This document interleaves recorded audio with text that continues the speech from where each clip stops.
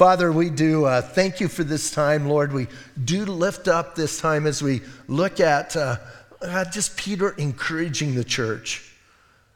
And God, I pray that it would be just an encouragement in our hearts and moving us in a great way, Lord. And as we look at this, once again, not just thinking about what was going on then, but we would think about our lives. So we'd think about our relationship with you. And God, how you can change things no matter what we're going through, Lord. You can give us that different perspective and work in us. So, Lord, we do want to hear you. And we do want to listen, and then, God, we want to go out and we want to do. So bless this time, and we pray these things in Jesus' name. Amen. Hey, I think this little section here in 2 Peter is a great section on church growth. Now, listen, I know there's a lot of information out there. You can buy a lot of books. You can get a lot of different things on church growth. But Peter has a whole different idea about church growth than the church growth experts. And I think it's a model we should try and follow and look at in our own lives. I believe if we are faithful to the Word of God, that number one, we will grow spiritually. Number two, the church will grow. And that's what we need to do. So Peter's just like making it real simple, because Peter was a simple guy. You know, I believe he, in his letters, we get kind of that simplicity, but also we get, just a straightforwardness. But in Peter, of all people, pay attention even tonight, how many times he uses the word precious. Like, you don't think of a big old burly fisherman going, oh, that's precious. Right? I mean, it's just like every time I read it, I think, that's a little weird. Maybe in the Greek it comes across different. Do you know what I'm saying? Maybe it's a little bit better, but, just usually you don't think of that. So Peter now, again, addressing them. He's been talking to us about our salvation. And now as he begins in this church growth thing, listen, this is all about, and I think it's important, it's about, listen, we grow physically, we grow organically, right? We take care of our bodies. We do things from the time we're little and we grow. I think spiritually it should be the same. I've been accused by people of being too organic. They tell me I need to be more intentional. And that word's kind of going away. For a while it was a big buzzword, and like early on like from 2015 to 2020, all the people were talking about, as a ministry you need to be intentional. And people would hassle me. They'd go, You don't know that word, do you? And I go, no, I'm just like an organic. And I said, but I am intentionally organic, so maybe that helps, right? But listen, Peter's going to say it's an organic thing that happens. We're not going to go, listen, as we go through this, it's not going to be stage 1, stage 2. If you do this step, then you do this step, then you do this step, you become mature. It's like if you do this one thing, fall in love with Jesus, and fall in love with his word, you will grow spiritually. So, as he starts here, he says, therefore, right? And he's been talking about being born again. In verse 1, therefore, laying aside all malice, all deceit, all hypocrisy, envy, and all evil speaking, as newborn babes, desire the pure milk of the word, that you may grow thereby, if indeed you have tasted that the Lord is gracious. Man, listen, there's a lot there. Now, here's verse 3, I think is important for us to understand. Verse 3, here's who he's talking to, the church, right?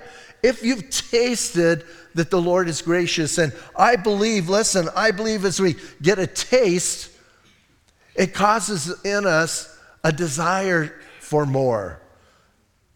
So here's what he's saying. If you're born again, these things should take place. And I love the idea. So he starts out, listen, some things we need to do and we need to get rid of. And then he talks about another thing we need to really begin to put into practice. So he tells us, there's several things here, four things we need to get rid of. So first of all, we need to lay aside all malice. Now, I don't think that's a real hard one to figure out, right? Malice is just mean people, or just being mean, being ill-willed towards others, right? When you think about that. And I don't think that's a hard one to lay aside. I think if you're born again, it's hard to like wish ill on other people and that they wouldn't do well. But then the others are kind of things that kind of creep in on us. And he says, listen, all malice, all deceit. Deceit is acting like something you're not. And that's going to carry over into the hypocrisy. But listen, if you're deceitful, you're like pretending to people that you're doing something and you're deceiving them. You're not being honest. And then there's hypocrisy. And I think that just like flows out of deceitfulness, right? There was a survey done, and most people say they don't go to church because the church has hypocrites. Wow. And that is true to an extent, right? It is true. I remember, it's funny, sometimes I hate to say things I used to do before I was saved.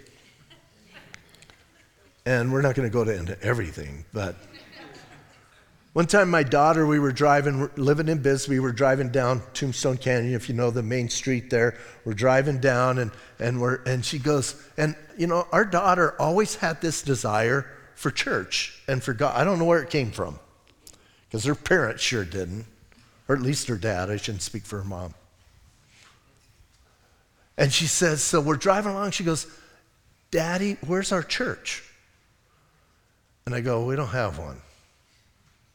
Come on, she gets all teary-eyed, crocodile tears. We got to have a church. Where's our church? Well, Gaynell and I were married in a Catholic church in Bisbee, in St. Patrick's. Very appropriate. So anyway, so we were married. And so she finally, Daddy, I want a church. And I go, okay, there's our church right there. And she goes, really? And I said, but we never want to go in there, ever do we. This is your pastor. So we don't want to go in there. And she says, why? And I said, because it's full of hypocrites. And sad to say, we all can have some hypocrisy, can't we? And Peter's saying we need to lay that aside. We need to get rid of that. We need to think about that and put that down. And then listen, and then hypocrisy, and then envy. And envy is kind of, to me, greater than jealousy. Jealousy is like wanting or having a possession and guarding it.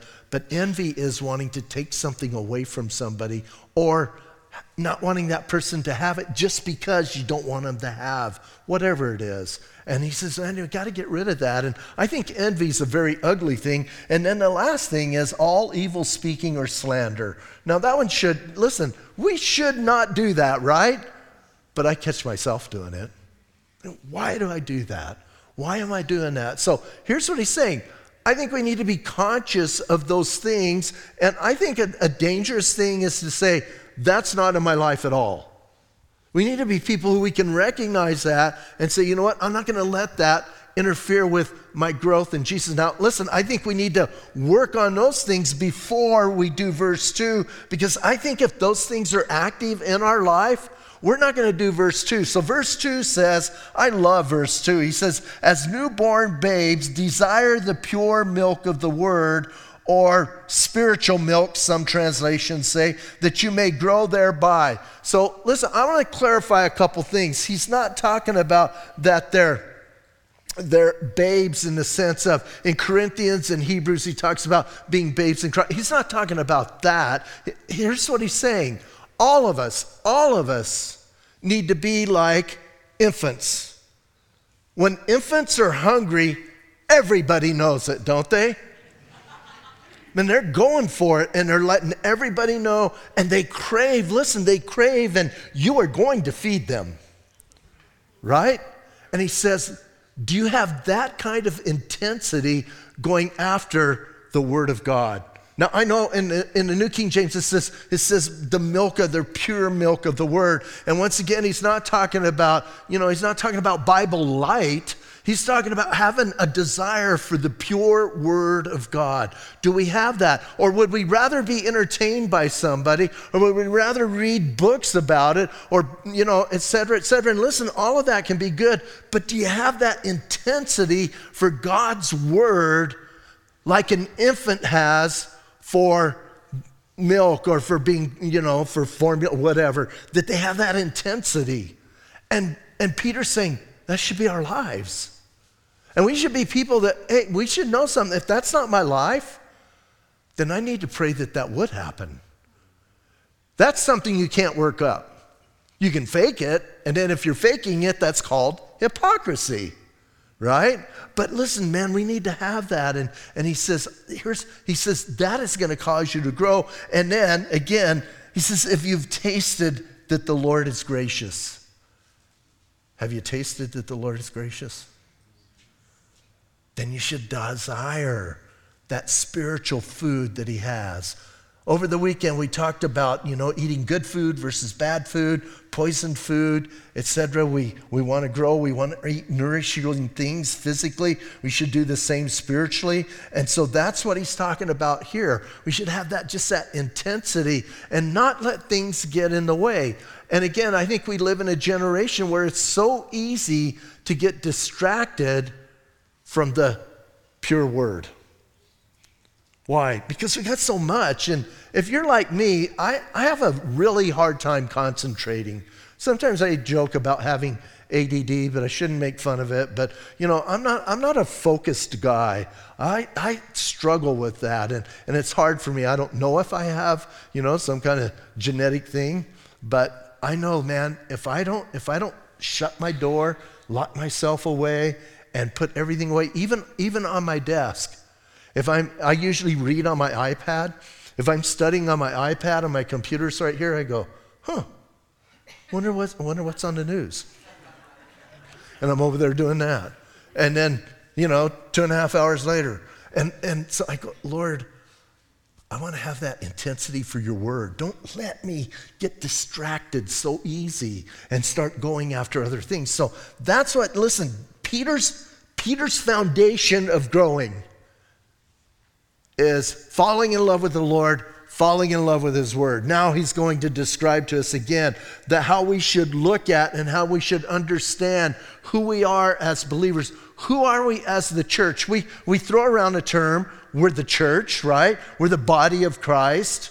But listen, man, we need to understand that in more depth so that we can actually be what God has called us to be. So here's what he says. Verse 4, if we start doing those other things, coming to him. So here's what he's saying. When we do those things, you grow closer to the Lord and you get more in tune with him. So he says, coming to him as to a living stone, rejected indeed by men, but chosen by God and precious. Now, I think we all know he's talking about Jesus, right?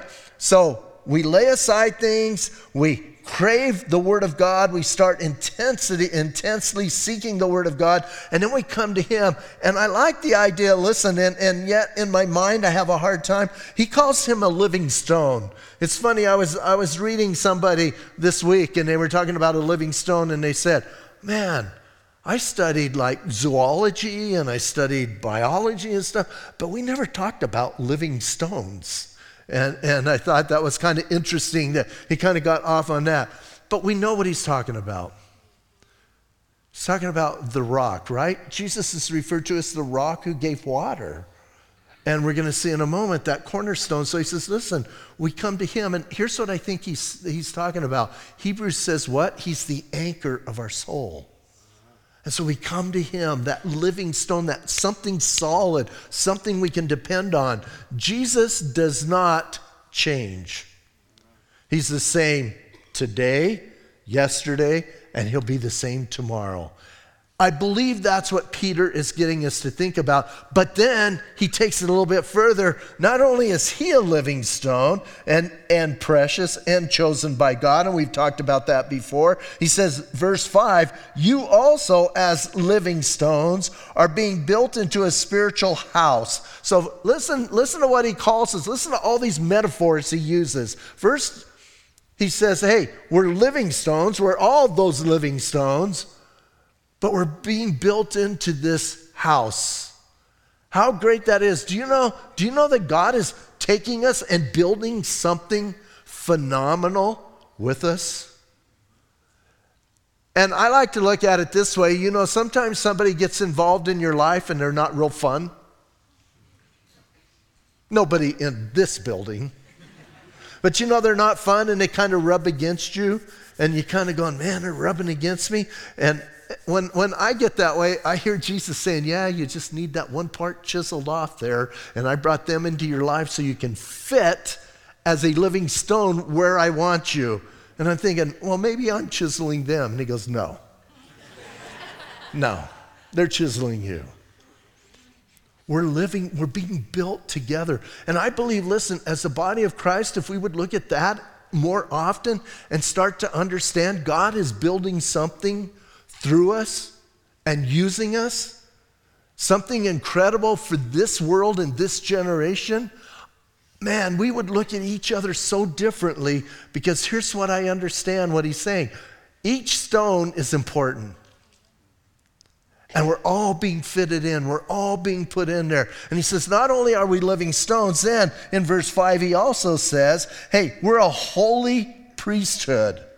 That kind of sounds good too, doesn't it? Now, you may have a connotation of the priesthood, especially if you were raised. I was raised in an Orthodox church. If you're raised in a Catholic church, you kind of have that idea of, and you look at that, and that's not what he's talking about, not those people. He's talking about that priesthood that represented him to the people in that generation. And more importantly, though, they took the offerings to God.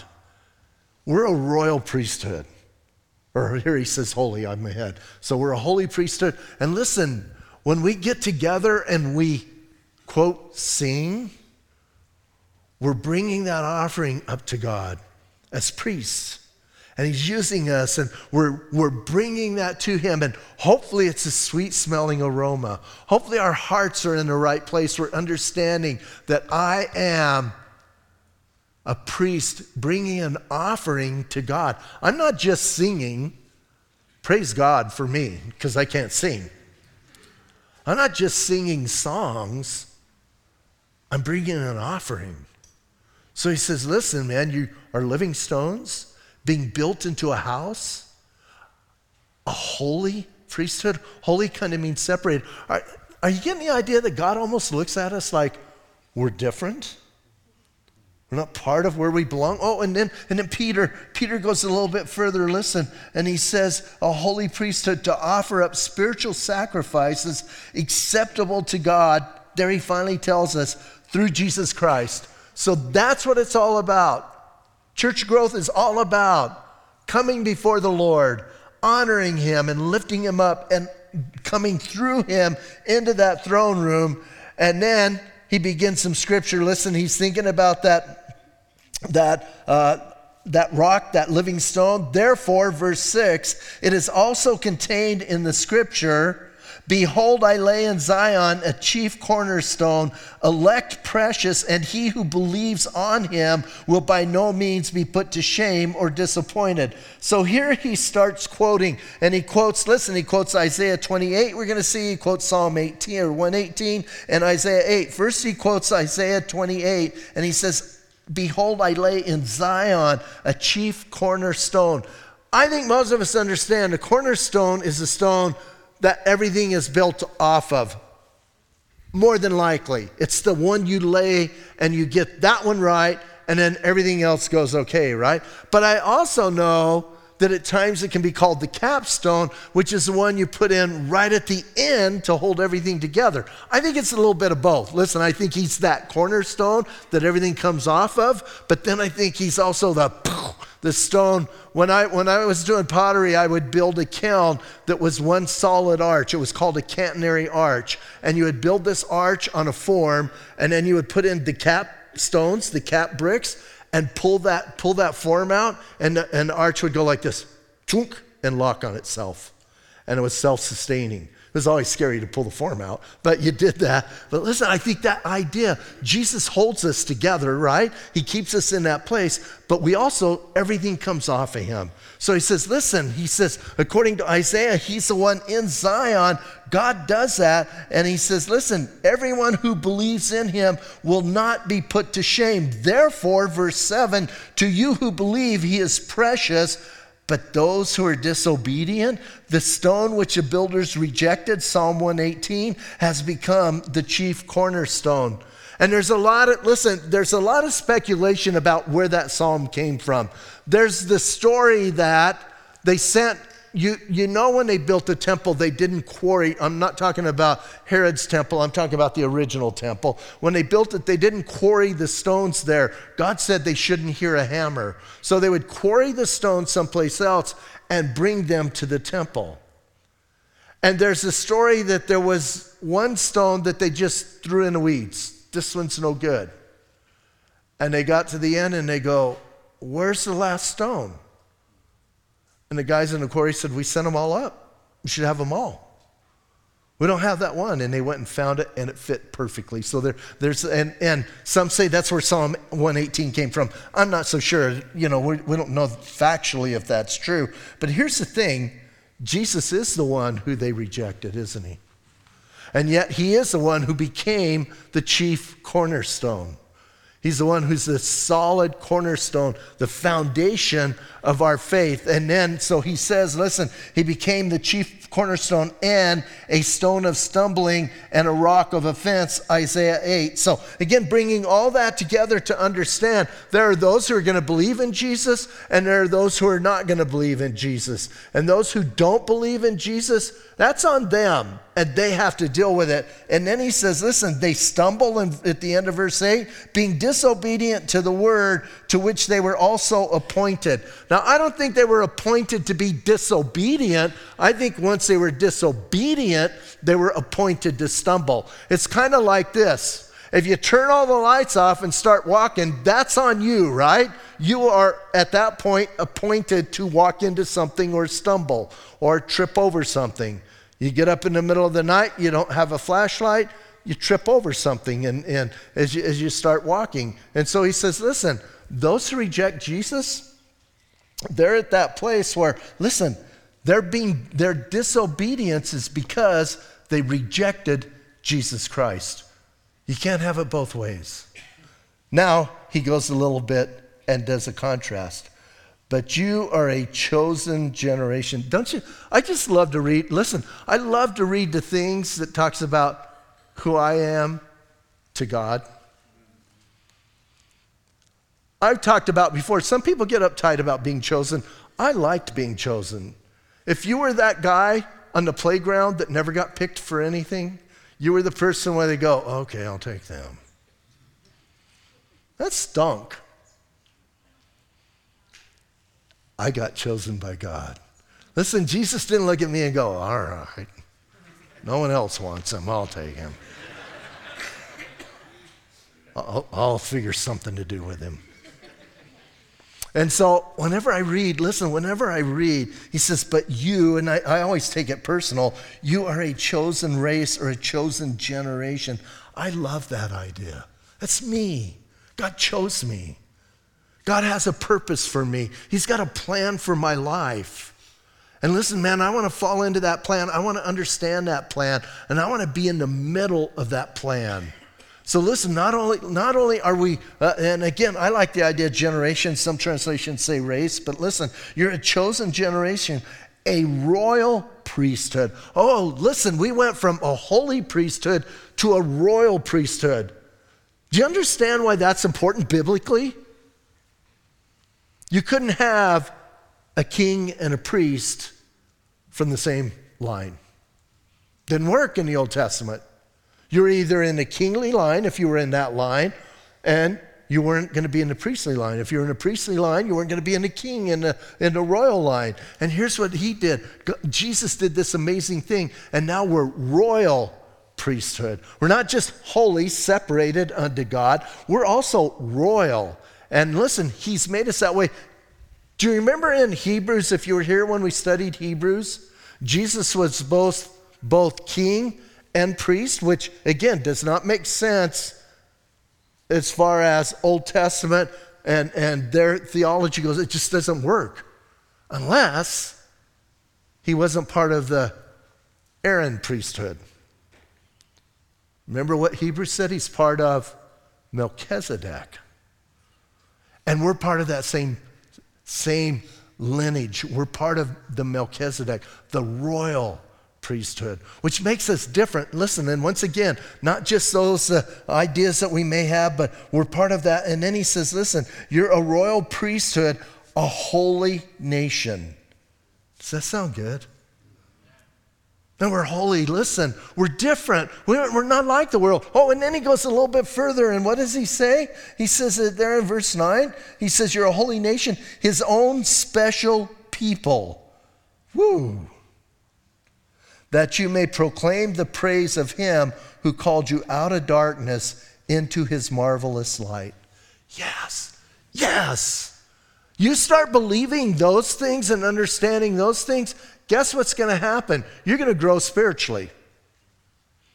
And you're going to be a different person. Listen, if you start going around, and I'm not suggesting you go around and say this real loud around people, but if you go around saying, I'm part of a holy priesthood.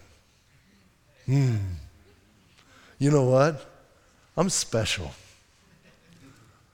I'm part of a royal priesthood, not just a holy priesthood. I'm part of a royal priesthood, and I'm special. The Bible tells me, listen, I'm a special people. And when you start doing that, listen, then you start proclaiming the praise of him because you understand something. God called you out of darkness into his glorious light. We were in darkness. I always like to tell people, especially here where we're at, take the mine tour sometime.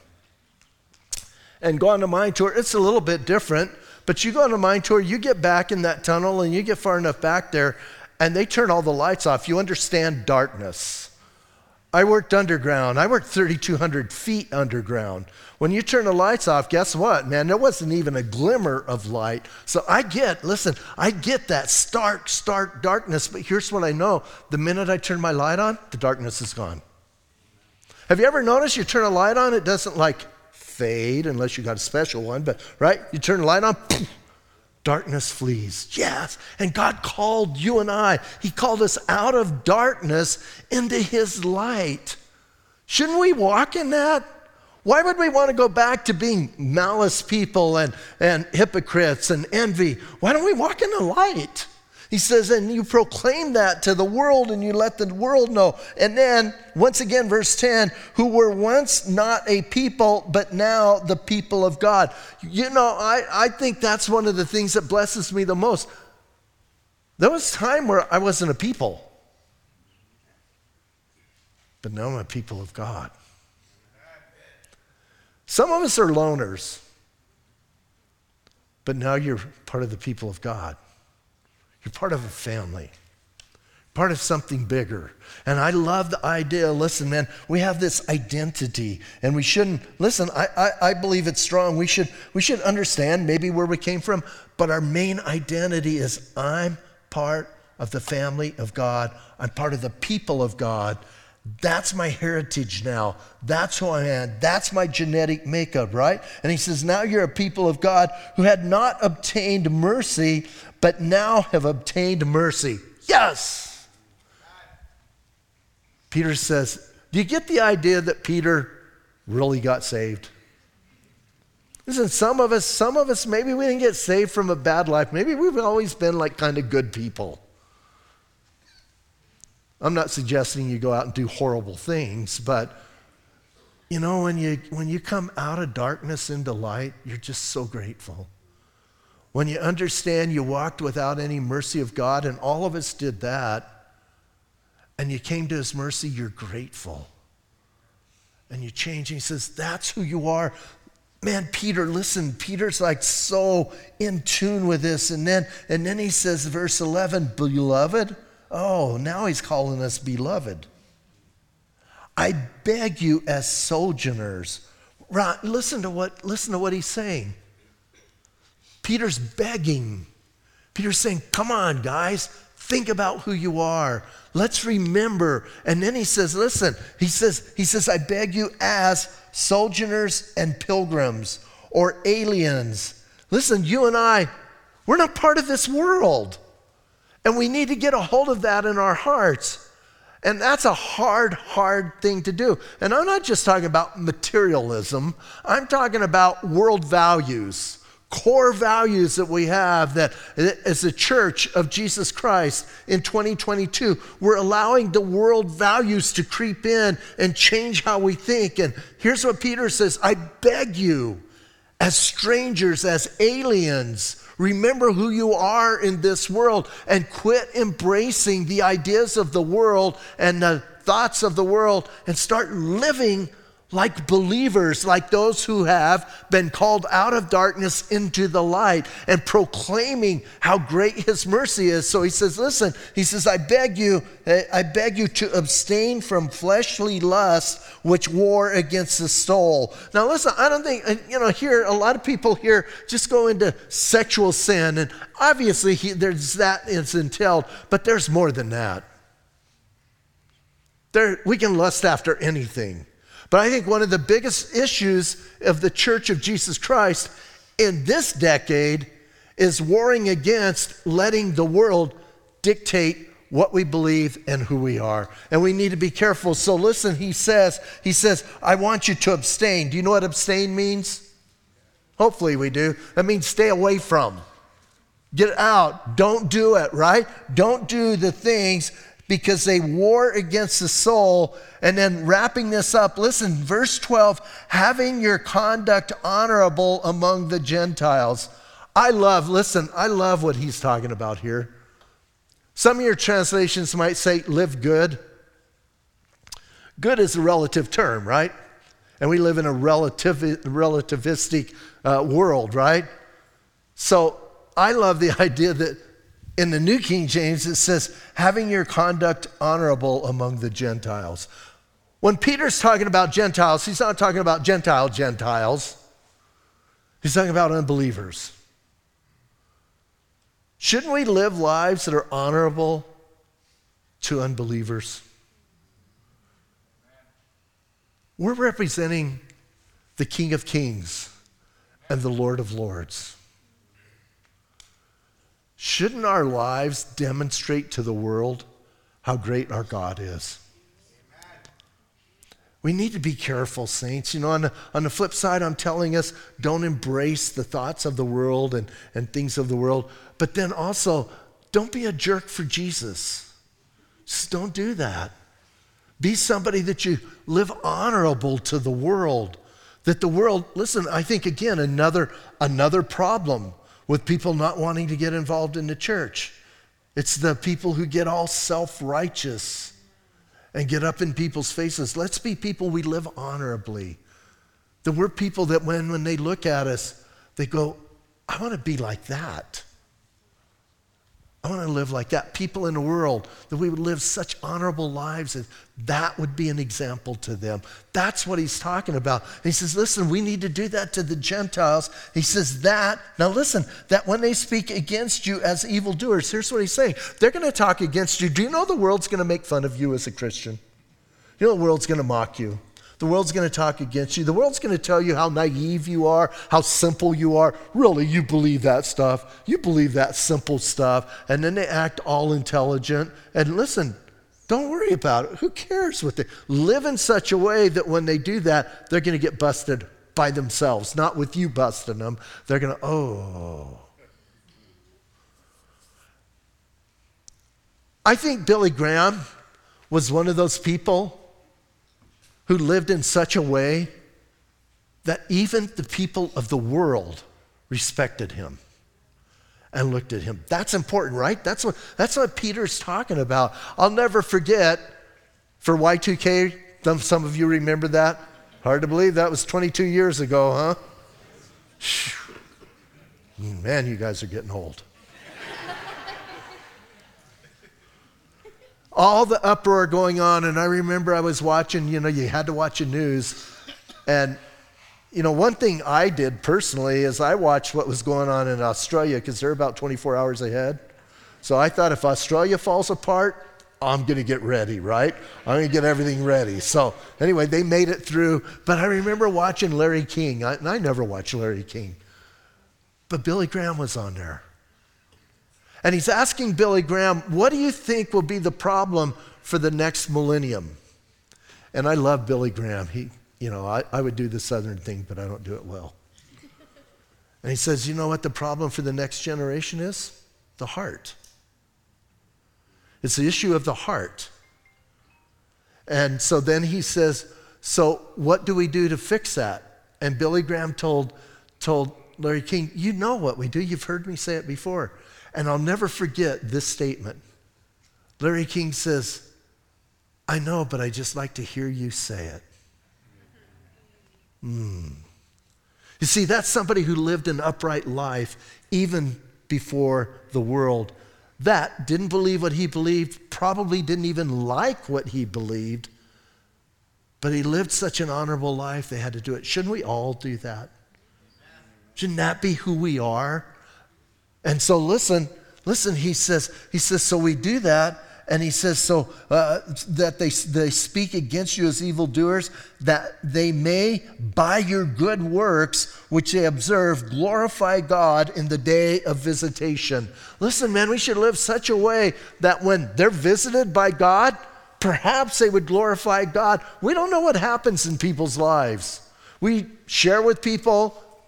We know they hear the gospel, different things, and maybe we don't see a conversion in their life, but we don't know what happens on that day of visitation. I don't think Peter's talking about when Jesus comes back here. I think he's talking about that personal visitation that all of us will have one way or another. You know you're going to see Jesus. You're either going to die and see him or you're going to get raptured. You're going to see Jesus. And he says, man, there's that day.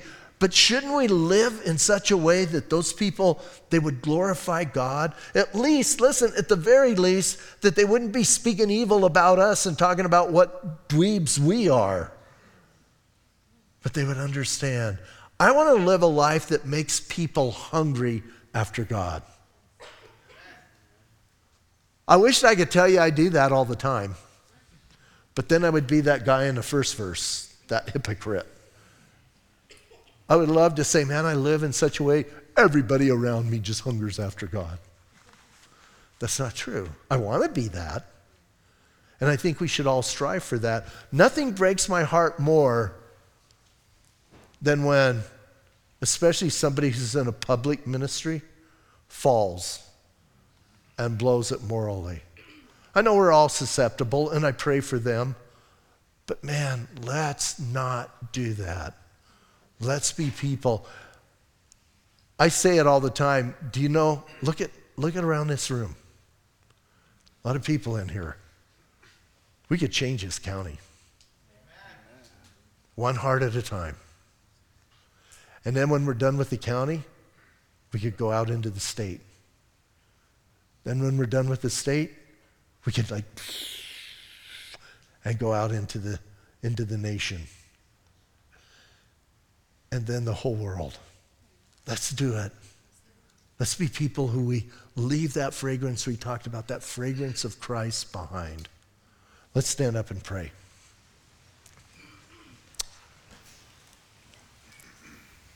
Father, I thank you. Lord, I thank you for the challenge that we have here from this guy, Peter. And Lord, I do pray. I pray that, Lord, we would be people who, God, we have that desire for you and that heart for you. Lord, that we would honor you with what we say and with what we do. And God, as we get ready to come to your table, let it be a time for us where we enjoy that fellowship with you, where our hearts are joined with your heart, and we celebrate what you've done for us. God, have your way in all of our lives. Be glorified in this time. And we pray these things in Jesus' name. Amen.